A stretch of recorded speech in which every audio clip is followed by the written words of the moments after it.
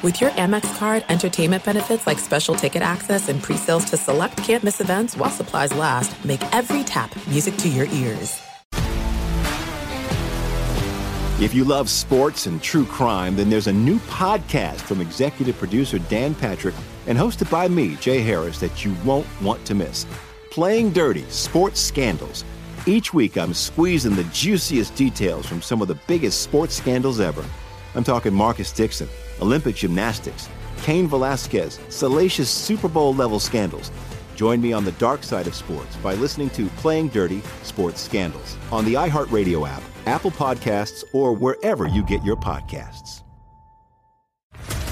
What's up, everybody? This is Stephen A. Smith, host of the Stephen A. Smith Show podcast. Tune in every Monday, Wednesday, and Friday at the very least as I bring you all new episodes that feature the biggest headlines in the world of sports, pop culture, business, and I answer your phone calls and respond to your tweets. You'll hear my unfiltered opinions and straight-shooter interviews with top celebrities and game changers.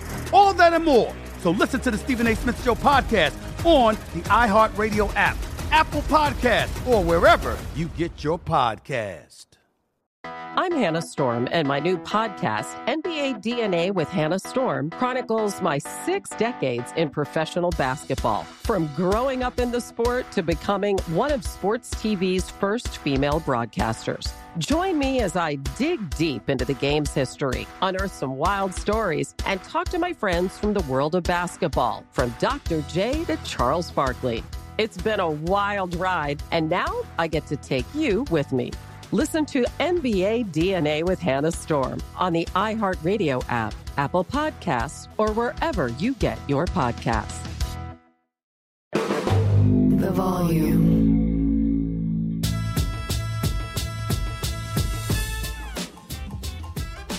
Well, way back before I was a big-time podcaster at The Volume, I was a rookie beat writer, 24 years old, working for a now-defunct newspaper called the Sacramento Union, covering one of the greatest football teams, if not the greatest of all time, the 1989 San Francisco 49ers. I got thrown in.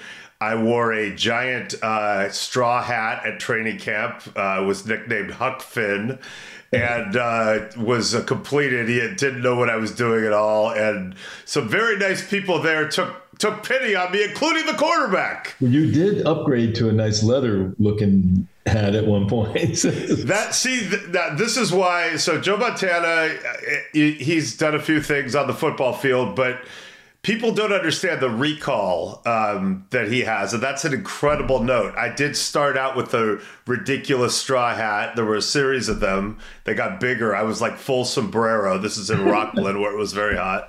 I did actually go leather, and you were often wearing a helmet, though not always. Yeah. You can tell by my hair today. Yeah. And I do actually vividly remember the first time that we ever talked up in Rockland. You would go to the pool between practices, which was behind the locker room. Yeah. And I'd be screwing around, going off the high dive, and we were able to have conversations that weren't like, hey, on that 3rd and 7 throw, were you trying to throw to Jerry? And it was good. So how are you, man? Good to have you. Good. Yeah, it's good to be here. Everything's going good. Looking forward to the big game coming up, and everything's going good. Looking for a new grandson on the way now, coming up here in the next few weeks. Awesome. So, be number 3, and yeah, it's just been fun down here. Watching these guys hit the golf ball like I wish I could here. You're down at Pebble Beach, the epicenter of the golf world right now. Yeah, that's awesome. Amazing. I have so many topics to get into. I will start with the Super Bowl because you brought it up. You are, of course, so much of your career was associated with the 49ers, but you are a proud former Kansas City Chief as well. Is it easier for you when they're not playing each other and you can just go gung-ho for the Chiefs? I just wear red when they play each other, right? And then who you vote for? I got my red on, right? It doesn't matter. But it's always fun to see them play each other. That would be great. How bad it was for the 49ers with all the injuries, like in that game, all of a sudden. didn't even have a shot. And I think I could have thrown some passes better than Purdy at that point in time when they threw him back in the game after Josh got a concussion. I might not have been able to avoid the rush, but I feel like you could have probably thrown at slants. Yeah, I was doing a couple of things. I actually was throwing balls. We were doing an event, me and Steve Bono and JT, John Taylor. We were in Pasadena in the Rose Bowl doing an event, playing this thing called catch a pass. So we were throwing passes, and we said, okay, we're only coming. We got to put the game on, and they put it up on the jumbotron. And so we got to watch the game while we were doing this up on the jumbotron in the Rose Bowl. So it was, hey, Bones can still throw it. Not so much about me, but Bones was swinging it. Yeah, and for people who remember the late 80s, John Taylor catching passes in Southern California probably brings back some Bad PTSD for Ram fans. Yeah. Unbelievable. Football's not like every other sport. You even now, when the rules have been changed drastically, but even now you can cleanly knock out the quarterback of the other team, and if it's in an elimination game, that usually helps your chances of victory greatly. You obviously experienced that twice in playoff games. We'll take them one at a time since we're going down memory lane. In 1986, you're playing the New York Giants at the Meadowlands. Your future teammate Jim Burt hit you right up in here, and then I think your head hit the frozen AstroTurf. Yeah. Not it's fun. So weird. It's just how funny, like one little thing really triggers a concussion like that. I mean, you look at it and you watch it and you go, oh, it didn't look like he hit it that hard, but it's weird. If you hit it in the right spot, you're done. And out you go. And they didn't, I probably could have gone to the sidelines at some point and tried to come back in like they did back then. But, nowadays, as soon as that happens, you're done. See ya. Do you remember it? I don't remember. I remember the hit part of it. And then after that, I don't. From that point until some point in the ambulance, before we got to the x-rays and stuff, is when I finally started remembering things. And then you heard the score and your head probably started hurting even more. Oh, yeah, absolutely. Well, I think the pass I threw was picked off and run back for a touchdown, too, is what they said. Man. So what I saw. Did you and Jim ever, you guys are both so funny and you were on the team together, did you ever joke around about it? Yeah, no, but you know what? If you look at the hit, it wasn't a vicious hit. It wasn't like he took me down into the ground and tried to plant me, and then he just hit me and I got off balance. And when the quarterbacks were stupid in some cases, they call you smart, but we always want to watch the dang throw, right? So you try to keep your head up, and then what happens is your body hits, and then your head is still looking up, and then as your body hits, then your head goes whoom, and it gets a whiplash into the turf. And so that's all that happened. And yeah, I didn't hold anything against Jim at all. No, we laughed about it a bunch of times. And in fact, even with him and even with Sims and Parcells too, same thing. We laugh about it all the time. I'm not such a fan of the other one. So in 1990, I'll set the scene for you young ones. Joe had just won his second regular season MVP, I think, in a row. He had won the two previous Super Bowls, was coming off maybe the greatest performance in Super Bowl history before or since. And the 49ers were the number one seed hosting the NFC Championship game, trying to win 3 in a row, which has never been done, against the Giants. Great rivalry. Had an epic regular season game. You threw a touchdown to John Taylor, put the 49ers ahead. It was a very tight game. And then I can still picture it, looking down at Candlestick. Leonard Marshall came off the blind side. And why don't you take it from there? Yeah, it was so funny. I got flushed out of the pocket and to my right. And the funny thing was I just dodged LT, right? So, and I see Jerry down the field. And as I stepped to throw the ball, Leonard Marshall was coming. He was playing the other defensive end, and so he had come at a full speed rush, and I basically backed up right into him coming full speed, and he hit me, and then he had his hand in my hand, and when we hit the ground, it just kind of ripped back on my hand, and ended up breaking my hand in that. But I mean, if you can get the quarterbacks out of the games, still even today, it makes a big difference. Yes, I mean that's always. I remember you telling me, because people didn't really know about the hand part. You had a sternum thing and a chest thing, and you looked miserable. You'd been hit really, really hard, but just I had my chest hurt so bad from being compressed into the ground because I tore some ligaments in my sternum area, and I didn't even know my hand was broken. That's what bad it hurt. I mean, yeah, and so Leonard Marshall just to make sure had the hand going down and decided to put his hand on the scale. Yeah, just a little bit. And that's a crazy thing, because Steve Young would have started that Super Bowl. Of course, LT forced a fumble, or recovered a fumble forced by Eric Howard at the end. They got a field goal. And, that brings us to our next topic, which is also related to the last 49er game that was played, the elbow. So I hate to do this to you, but Brock Purdy just tore the ulnar collateral ligament in his elbow after the hit from Hassan Reddick. There's a lot of talk about it might be 6 months. You have way too much experience with elbow injuries and absences. What do you think? Yeah, I tore my pronator off, so it's not as bad as that. And so they just reattach that. And anytime you're doing the ligaments and that, if I don't know if that's the exact Tommy John injury, because I don't know that, but from, when you get into something where you're putting that much stress on your elbow all the time, as a baseball pitcher does, or as a quarterback does, that ligament takes a lot of brunt. And I don't think I've ever seen a quarterback get hit to where they tore that ligament. So it's kind of a freaky accident to happen. But from my understanding, they're saying that if it is, and while medicine's gotten a lot better and rehab, they still say that he may not even make next year. So now it puts the 49ers in kind of a strange predicament, with the other two guys. Yeah, it really does.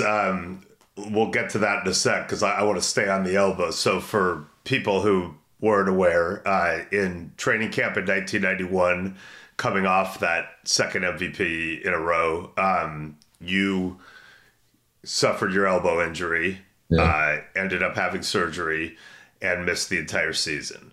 I think what compounded that, Mike, was I had the season before, or 2 seasons before, I had tendonitis on the elbow. So I was getting shots before every game. And so that cortisone, they say, just eventually tears down the tendon or the ligament or ligaments or whatever. And it got to the tendon that held that to the bone.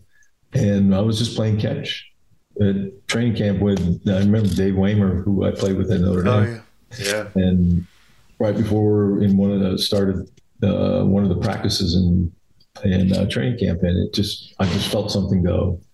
And every time I threw, I could feel it wasn't right. And then so they went and did a little check on it, and it tore it all the way off the bone. And I'll never forget, so you missed the entire season. The 49ers ended up rallying and went 10-6, but did not make the playoffs, had a rough year. Our buddy Steve Bono had some really nice moments in relief of Steve Young.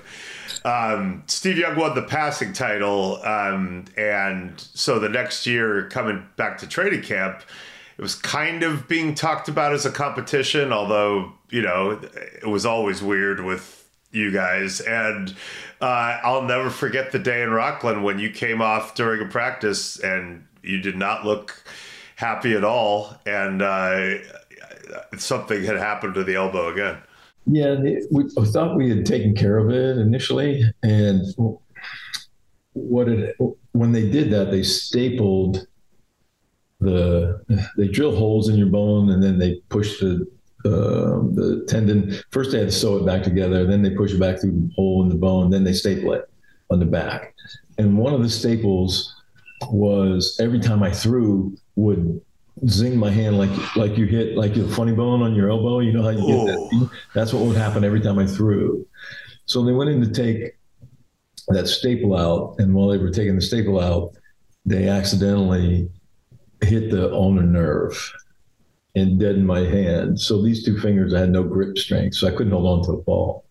So, and that's what really took me longer than anything to come back, was that part of the injury, not so much the injury itself. They were trying to fix, take that zing out of there. But and then it took a while to come back after that.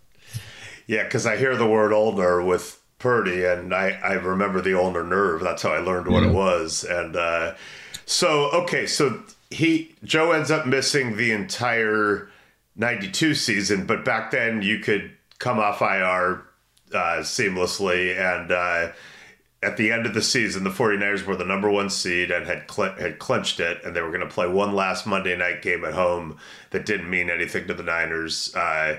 Bill Musgrave, who was a young quarterback and they wanted to hold on to, they decided to give him arthroscopic surgery on his knee that may or may not have been medically necessary. I think Bill would probably say was maybe pushing it a little bit in terms of, but be that as it may, the kind of the world knew that you were going to play the second half. Steve Young, who was the MVP that year, played the first half, and the second half you came out and, one of the most chilling moments ever at Candlestick, because if nothing else, these people that you had brought so much pleasure to were going to say goodbye. And you came in, you threw a touchdown pass, you looked like you, and then you threw one more at the end that, the offensive coordinator at the time has told me the story about how George Seifert, the head coach, was not happy that a run had been changed to a pass. That coordinator was Mike Shanahan. But I'll tell you who was happy, like 65,000 people. 65,001 or two. Me and Jennifer. What do you remember? Did George get mad at you or just mad at Mike? I think he just got mad at Mike. You could see him throw down the headsets on the sideline video, but because he was upset. But I thank Mike every time I see Mike. I thank him again over and over for changing that to a pass. What? Just for people who might not understand the backdrop, why would George have been mad that his quarterback threw a touchdown pass? He didn't really want me to leave, but he didn't want me to play. So if you throw one touchdown, you should. It's okay. Yeah, it makes sense in a quarter, in a half. But if you're throwing two in the game, even though we knew it didn't mean a lot to us, it meant a lot to me, and it also still meant a lot to the team in Detroit. Those guys. So it was just a big difference for me when I went to go other places to have a video that showed that. We were not only did I throw one, but I threw two, and could have thrown a couple more, probably played more of the game. But it is what it is, and I thank Mike all the time. Was your arm all the way back? Because I know those 2 years in Kansas City, you were really, really good. You got to the conference championship game. You got back to the playoffs. What was your arm back? It was back. I don't either. Like we're somewhere around halfway through the season. Oh wow! Yeah, I just never got a chance to get back on the field. Interesting. Okay, so I've never really talked to you about this, but one of the weird things is that now it's 1992 playoffs. Steve Young is quarterbacking in the playoffs for the first time. It's a big deal. But you were the backup. You were standing right there, including that famous 92 NFC Championship game against the Cowboys, with, doing whatever backups do. But, I mean, that's a really weird thing. It wasn't like, oh, Joe's not healthy. You you were you. What was that experience like for you in that Dallas game? It was hard in ways because, if that would have been switched, they'd taken me out, right? And instead, they continue to let him play, and I never ever got a chance again to get back on the field because I don't think he wanted me to see that I might be able to do something else, against the Cowboys. But that's just my feeling. But you look at the games in playoff games where I got taken out of, we were behind games a lot of times where we come back to win late in games. So why do you take me out? So it's just hard to understand. The whole situation was kind of crazy once Bill left.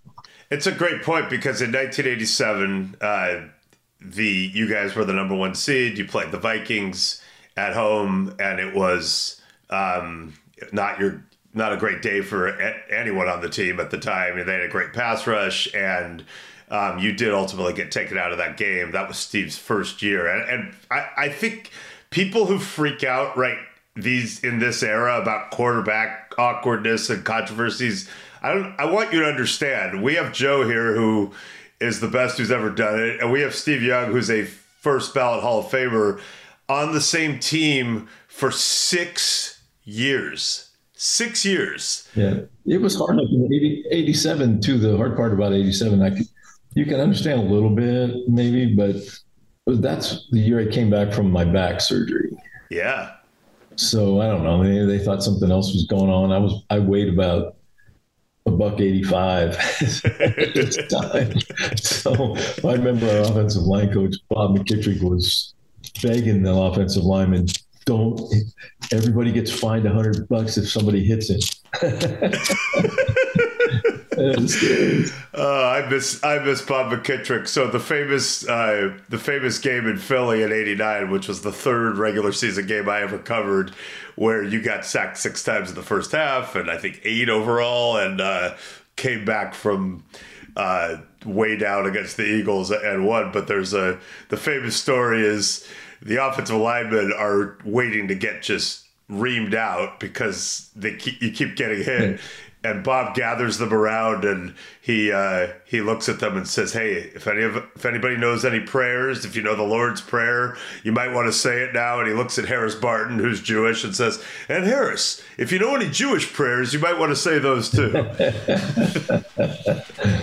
Oh, he was fun. He was fun to be around. There was only one of those. No doubt.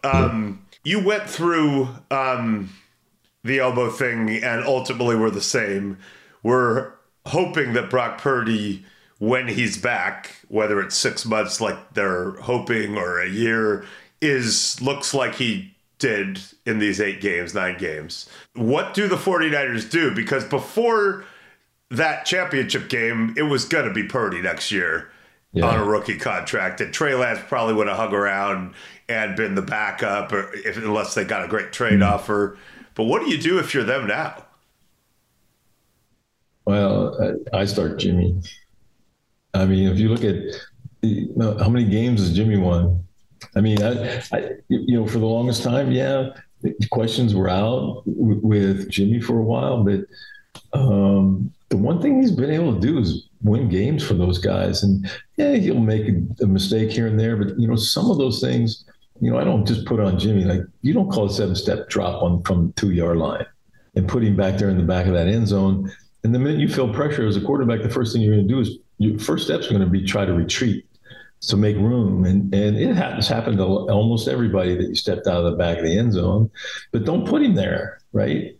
And he made a crazy throw and mistake in the playoff game a couple of years ago, but he has won a lot of games. I can't say the same for Trey, right? You don't know that from him. So I think you got to, this is me. I don't go down there. I don't hang around down there. So this is just my thoughts. You start the guy who's won all the games for you, right? You got to figure out the backup situation with Trey. Is Trey know the offense well enough, or is he meant for that offense or not? And I think that's the biggest decision they have. But me, I don't think it's hard. I think you just start Jimmy. Well, the hard part is that Jimmy has a no franchise tag clause and he's a free agent. So you got to really show him the love to try to get him back. Yeah, I mean, I agree. But I think when they started Trey, I think that was a test of Trey, not of Jimmy. Unfortunately, for Jimmy getting hurt, he still won a lot of games before he got hurt, right? And so he put him in that position to be able to go on that run to begin with. So I don't know. I don't see an issue with it myself, but that's just me. And nothing against Trey, but he just doesn't have the game experience underneath of him to have. And they got a good team. They had a good defense. And they got a good off. I mean, you handed a guy a team sort of like somebody else I know got handed a good team. So rather than 2-14 when I got it. So you just, you got to go with the guy who's been winning the games and gets the offense and, go from there. So let's go back to, you and Bill Walsh took the game to a different level with the early West Coast offense stuff. And, you guys went through a lot together. In 1988, he was alternating you and Steve in one game. He did it alternating starts at times. And, it was hard on you guys. I know you guys were very, very close later. How hard was it to stay, in a good place with Bill as all that was going on? Oh, it was really hard. I mean, there was no real reason to be, what was going on, other than they were trying to appease Steve somehow. And the game's not about appeasing people, right? He came in later on and played well, but that doesn't take away from what I had already done and was doing and continue to do still after that. And that was the hardest part on me was, I can understand everybody's going to have a bad year, but do you pull somebody because you have a bad up and down season? Everybody goes through that. I mean, take a look around the league. Look at Aaron Rodgers. Look at Brady. I mean, you can pick them all out, right? And say, look, not a good year, not a good year, not a good year. Do you come back? And if they're on the same team, do they not start? Absolutely, they start. But it was just a weird situation that whole time. And it was just hard to stay focused as much as you want, because it made you play differently than what you would normally play, because you tried to do things that you wouldn't normally do, like in a game. So it was weird, but. This is it. We've got an Amex Platinum Pro on our hands, ladies and gentlemen. We haven't seen anyone relax like this before in the Centurion Lounge. Is he connecting to complimentary Wi-Fi? Oh, my. Look at that. He is. And you will not believe where he's going next. The Amex dedicated card member entrance for the win. Unbelievable. When you get travel perks with Amex Platinum, you're part of the action. That's the powerful backing of American Express. Terms apply. Learn more at americanexpress.com/withAmex. If you love sports and true crime, then there's a new podcast from executive producer Dan Patrick and hosted by me, Jay Harris, that you won't want to miss. Playing Dirty: Sports Scandals. Each week, I'm squeezing the juiciest details from some of the biggest sports scandals ever. I'm talking Marcus Dixon, Olympic gymnastics, Cain Velasquez, salacious Super Bowl-level scandals. Join me on the dark side of sports by listening to Playing Dirty: Sports Scandals on the iHeartRadio app, Apple Podcasts, or wherever you get your podcasts. I'm Hannah Storm, and my podcast, NBA DNA with Hannah Storm, digs deep into the history of professional basketball, along with my own, as one of the first female sportscasters. Now let's get you up to speed on what else happened around the NBA today. We talked to all sorts of people I interacted with, from Dr. J to Charles Barkley. and recap iconic moments. Yes, he's got it. Here he comes. Way rock the baby to sleep and slam dunk. As well as some of the wild stories behind the scenes. We were like, what? What are we in for? The scoreboard crashes before we even tip a game off. Today, the NBA is a global sports and entertainment giant. Players are multimillionaires and cultural icons. Iguodala to Curry, back to Iguodala, up for the layup. Oh, blocked by James! LeBron James! And these stories are about how we got here, both on and off the court. And what's next? Listen to NBA DNA with Hannah Storm on the iHeartRadio app, Apple Podcasts, or wherever you get your podcasts. NFL Total Access, the podcast, is getting you ready for the 2024 NFL Draft. I'm your host, Andrew Levy, and I'll be delivering 2 shows a week to make sure you're caught up on the very latest NFL news, including every free agency move and how it changes the draft needs of your favorite team. Draft experts and talent scouts, mock drafts, and a few shock drafts, too. NFL Total Access, the podcast, is already on the clock on the iHeartRadio app, Apple Podcasts, or wherever you get your podcasts. I remember after the 1990 season, obviously before you hurt the elbow, George Seifert had announced a plan to give Steve, maybe he hadn't announced it, but it had been reported that there was a plan to give Steve Young some designated starts in the 91 season. Yeah. I didn't know what that meant, but imagine. He was going to get to play all the easy teams. I was going to have to play all the tough ones. And I go, George, he's going to come out looking great. I'm going to be fighting my butt off to win tough games. And yeah, then I go, how is that fair when I just had one of the best seasons I'd had? And I said, statistically, it doesn't make sense to me because I could understand if I had a bad year and you're thinking about it, but it was his contract was up and they were trying to keep him. That was the only reason. He got paid. And he told me that. That's what George told you. Yeah, George told me that. I'll never forget. So I have this vivid memory. It was mini camp, and I feel like it was '89, and it was my first year. So it really was one of my first days ever at the facility in Santa Clara.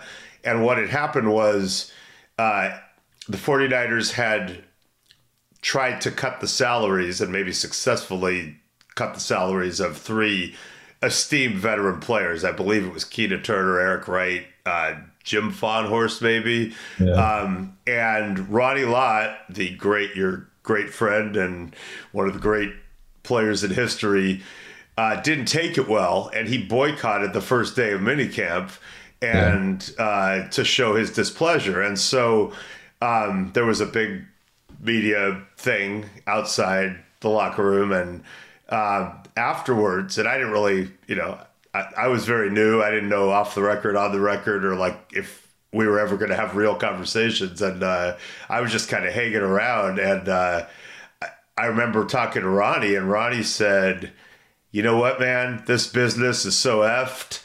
He's like, they're gonna do it to me someday too. And I said, they're not gonna do it to you. You're Ronnie Lott. There's no way. And you walk by and you go, and they're gonna F me too someday. And I was like, yeah, right. And then sure enough, 3 years later, Joe Montana traded to the Kansas City Chiefs. So it taught me a lot. It's crazy what some of the things they try to do, and they think because they can get away with to try to keep people, and guys, especially, they know wanted to stay with the team. But look at Keena. Keena was a huge and E, right? I don't know. Was that before or after E's injury? I think it was. Because I know. I think he was playing still in '89, but then maybe it happened after that. Yeah. Yeah. But that was one of my wife's second favorite player. Well, it might be first, was he? So. I'll tell you, she has great taste because, so full disclosure, I grew up a 49er fan in LA, and I may or may not have been, super, super happy when I was 16 years old, and they had that incredible season and won the first Super Bowl and all that. And so I was a huge E. Wright fan because he had this knack for getting to the man right as the football arrived. If you remember, he's the real reason we didn't lose to the Cowboys the day after the catch with his touchdown saving tackle. Everybody forgets about that. Even the Cowboy fans forget about that. I remember it hauntingly, but they had just outlawed tearaway jerseys, I think. And he just would not let go of Drew Pearson. And then the next play, Pillars forces the fumble, Stuckey recovers, and then you're going like this. But, so, I talk about how people were nice to me back when I was clueless. Eric was he's from East St. Louis, very tough neighborhood, and he used to say, Silver, where you from? You ain't got no dog in you. You ain't got no dog in you. And for 5 years, it was this running joke until that day in 1994. You were gone when I came to a mini camp practice, and I was like, I'm from Brentwood. We got double homicides. We got bloody glasses. And, I was yelling it around the locker room, and everyone knew the joke because it had been 5 years of it. And I was like, I'm hard, E. But, Eric, one of the unsung heroes, he won 4 Super Bowls. He was a rookie in 1981, great starter, and as you know, a complete character. Love him.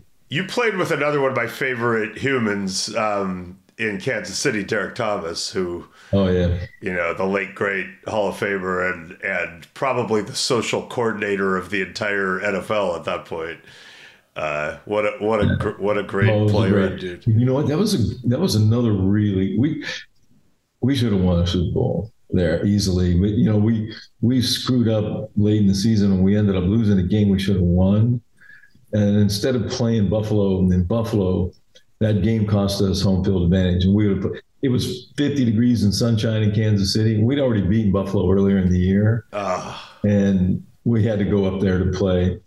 And I didn't know you could do certain things with balls. I had to try. But, you get there and because I could not throw the ball from here to the window over there. You felt a little deflated out there, just a little bit. This is amazing. So, and did you get knocked out of that game, if I recall? So that's another one you got knocked out. That one? I'm pretty sure it was that one. Yeah, because I covered your last one next year. That was the one. I got tackled to the side, and when I was going down, I hit my head on Bruce Smith's knee and hit me right in the temple. And concussions usually I don't know. I can't ever remember feeling one except for that one. It felt like a lightning bolt went across my head. And I was like, oh my God, I've never felt anything like that. And that's kind of what made me retire after the next year. During that whole year, all I was thinking about was my health and the kids and being able to play with them, and still had 27 surgeries in the end, but I still could do a little bit of things, and at that point in time. But that team was. There was one guy that might have been the only defensive back that might have been a better athlete than Eric Wright to me, and that's Dale Carter. Oh, wow! What a freak of nature, man. Yeah, what a player. We had a huge secondary too. That was a good team. We had a team that should have won this. That's one of those ridiculous. The game has changed a lot, and so it's kind of like when people ask me to compare basketball eras, I'm always like, well, what rules are you using? Are you using the illegal defense and the two-man ISO stuff, or are you using today's spacing? And it's really the same with football and quarterbacks, and people don't really understand, but you played in an era where defensive backs could definitely do more coverage-wise, and you were fair game. Defenders got 2 steps after you released the ball. They could hit you here, they could hit you here, they could hit you in the knees. And you just said 27 surgeries, and I've had this conversation with you. I've had it with Elway. I've had it with Marino and others. When you watch how protected quarterbacks are today, does it feel weird? Does it feel better? What? No, I mean, we watch the game and we enjoy the game just like anybody else. Sometimes you look at it a little bit different because I can't even begin to think about Danny Marino playing in today's age. Oh my gosh. I mean, look at all the things he did while he was playing. Man, I think he's the most unsung guy that anybody ever talks about, and that what he accomplished. And, during the tough time there, and his receivers weren't very big. And yeah, granted, they were fast and quick and they could do the things that they needed to do with him. But I just can't imagine how long he would have played if you could, it's fun to watch the game still today, but it is different. And you know what's so funny is, like, you look at for the longest time, I still look back to the guys who played that kind of distance before me and look at the game then. Oh my gosh. What they did to wide receivers back then, they throw them in jail today for. It's crazy how they did it. I was having dinner about 5 years ago in Florida with Marino and a big group, and he's a Pittsburgh guy, Dan. He was holding court. At one point, we started talking about this, and I go, Danny, if you played under today's rules, how many yards would you have thrown for? And he kind of just looked over and he goes, a fucking lot. You know what? They'd had to back up the Brinks truck for Danny. Oh man! I mean, do you think about how many years you could have played under today's rules? Oh yeah. I mean, you look at all the injuries and you look back, and I mean, we had a defensive back from, I won't mention the team, but he would blitz and he would dive at the quarterback's plant leg in the front, like literally trying to blow guys' knees out.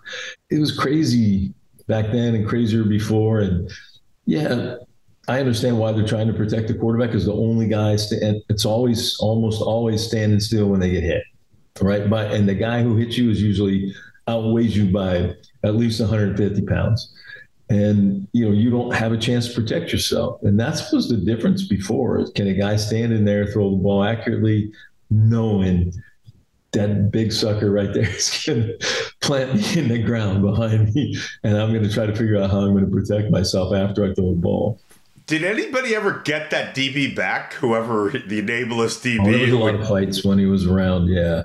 When they would do it, the linemen went after him. A bunch of linemen would go after him all the time. It's just uncalled for. There's so many injuries, in the game already. There's no need to try to hurt somebody.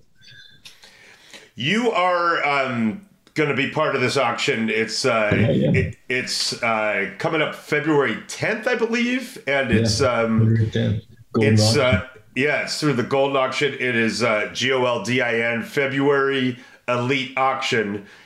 Portion of the proceeds of what you sell will go to the Four Rings Montana Family Foundation, your great foundation, which supports local children's charities. Yep.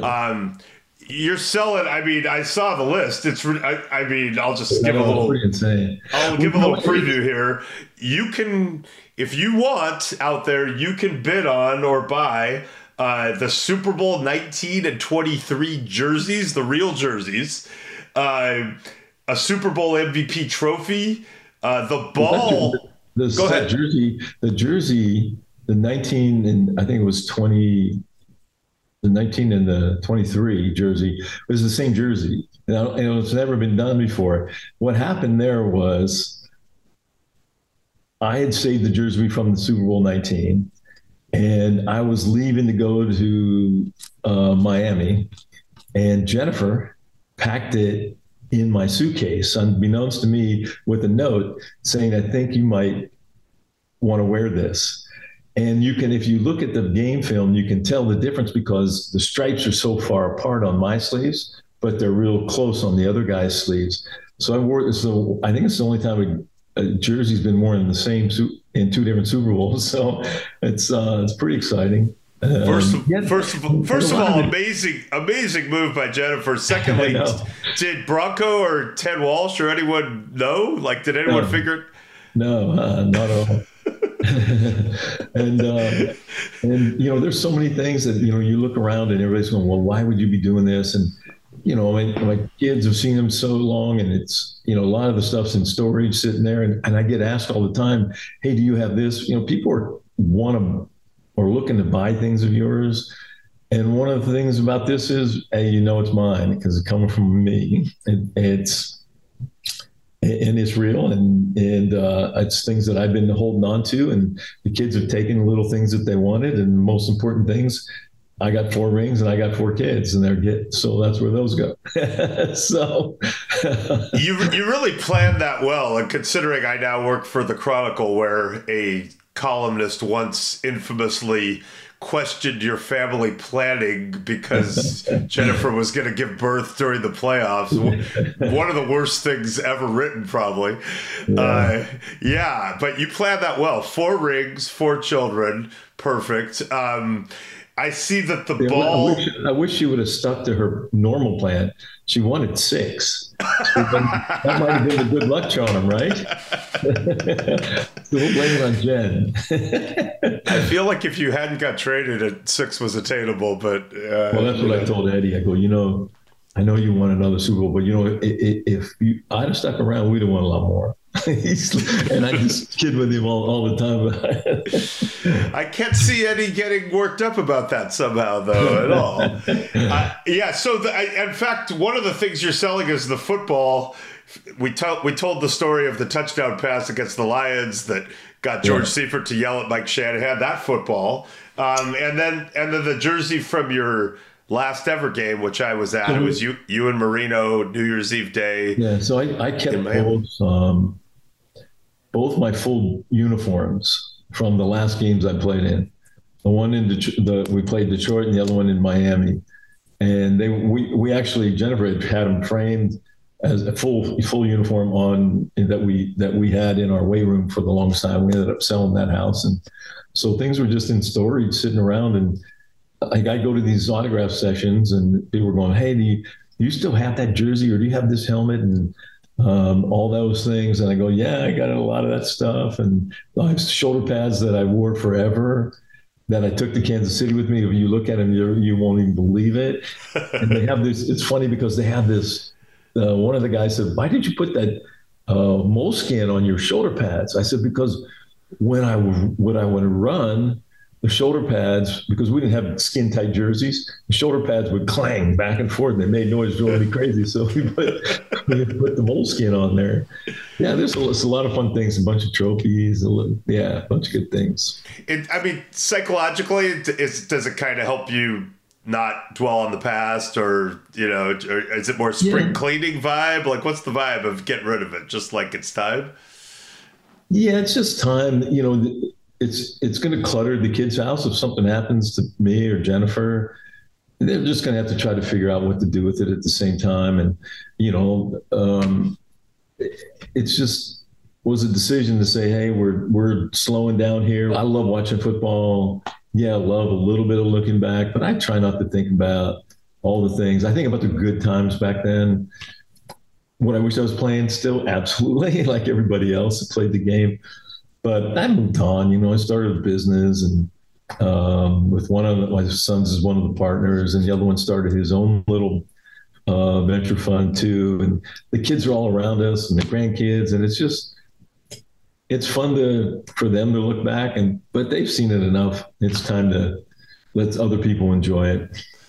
I love it. Well, I'll let you go because you've given me an insane amount of time. But before I let you go. Patrick Mahomes, what is it now? He is my wife's favorite player in the league right now, by far. I'm looking for something about him that I don't love, but I've yet to find it. He just seems like he's got the right temperament and does everything really well. He does, and and he just makes things happen with his feet, with his arms. Throws the ball every way possible, known the man. He's one of those guys when they're on TV, you want to try to find them because they're fun to watch. Fun to watch. And when you've talked to him, is he chill? Like, what's the vibe? Yeah, I haven't spoken much with him. Like I said, most contact I make with people are usually at the Super Bowl pre-days where all the guys I run into by accident somewhere. But other than that, I stay away from the game. I watch it, but it's in my past. I love my past in the game and what I played and the joy that came from it. And now it's time to enjoy my life going forward with the grandkids and the kids, and before it's too late, you know. And when you watch all these guys dying young, and you know, I'll be 67 this year, so I'm on that countdown phrase. I'm trying to extend it as far as you can, but you know, you're still on the countdown. You're on the downhill side. Knowing you'll pull off the miracle ending and outlive everyone. But there was what's so funny is I'm not sure if it was listed in there, and I'm not sure what their plan is, but I had this race car I almost killed myself in. It was a Formula 4 that I did an appearance for Audi when they were switching the cars out up at Infineon. They've changed the name so many times, but Sears Point up there. Yeah, so they gave us one to auction and one to take home. So we auctioned the one off at the event, and then I brought one home. And one day, used to let the kids drive it faster than hell, open wheel, open cockpit. Whoa. And I take it down to this straightaway and let them drive it back and forth. And there's a governor on it, right? So I turned the governor. They didn't know, so you could only go so fast. But I was driving it, and I was going. The kids would say, "I'll meet you down the bottom of the hill," and I go, "Okay." And man, I was driving around the barn. I was looking for them. I couldn't find them, so I go down, and the road by the creek was like windy. And I was getting on the gas, and then all of a sudden, there's the kids in this mule, Kawasaki mule, and there's no way. I either go into the creek, or I go under the vehicle, or I try to skirt around the side. Oh, I went dead square into a tree, and I had a big cut on my foot and fractured my fibula. Oh, yeah. How long ago was this? No, this was a while ago. And we had a charity event that Jennifer and I were sponsoring for our foundation. And I had to go there that night. And I had a bruised sternum from the big bruise on my chest from hitting the steering wheel. I didn't have the seatbelt on. Right. And I had the helmet on, but I didn't have it tucked. I didn't think I was going anywhere. And sure enough, when you least expect it. And so we ended up rebuilding it and figured I better get rid of that too. That's all right. Well, I'm really glad you're still here. I thought the one bruised sternum from Leonard Marshall was your worst sternum moment, but apparently this one, steering wheel probably tops it. Wow. Well, I appreciate your time. Thanks, Mike. Great talking to you. Thank you, Joe. I'll see you guys in Arizona. Say hi to all your friends over there that I love, and I appreciate you, man. I will do it. Take care. Thank you.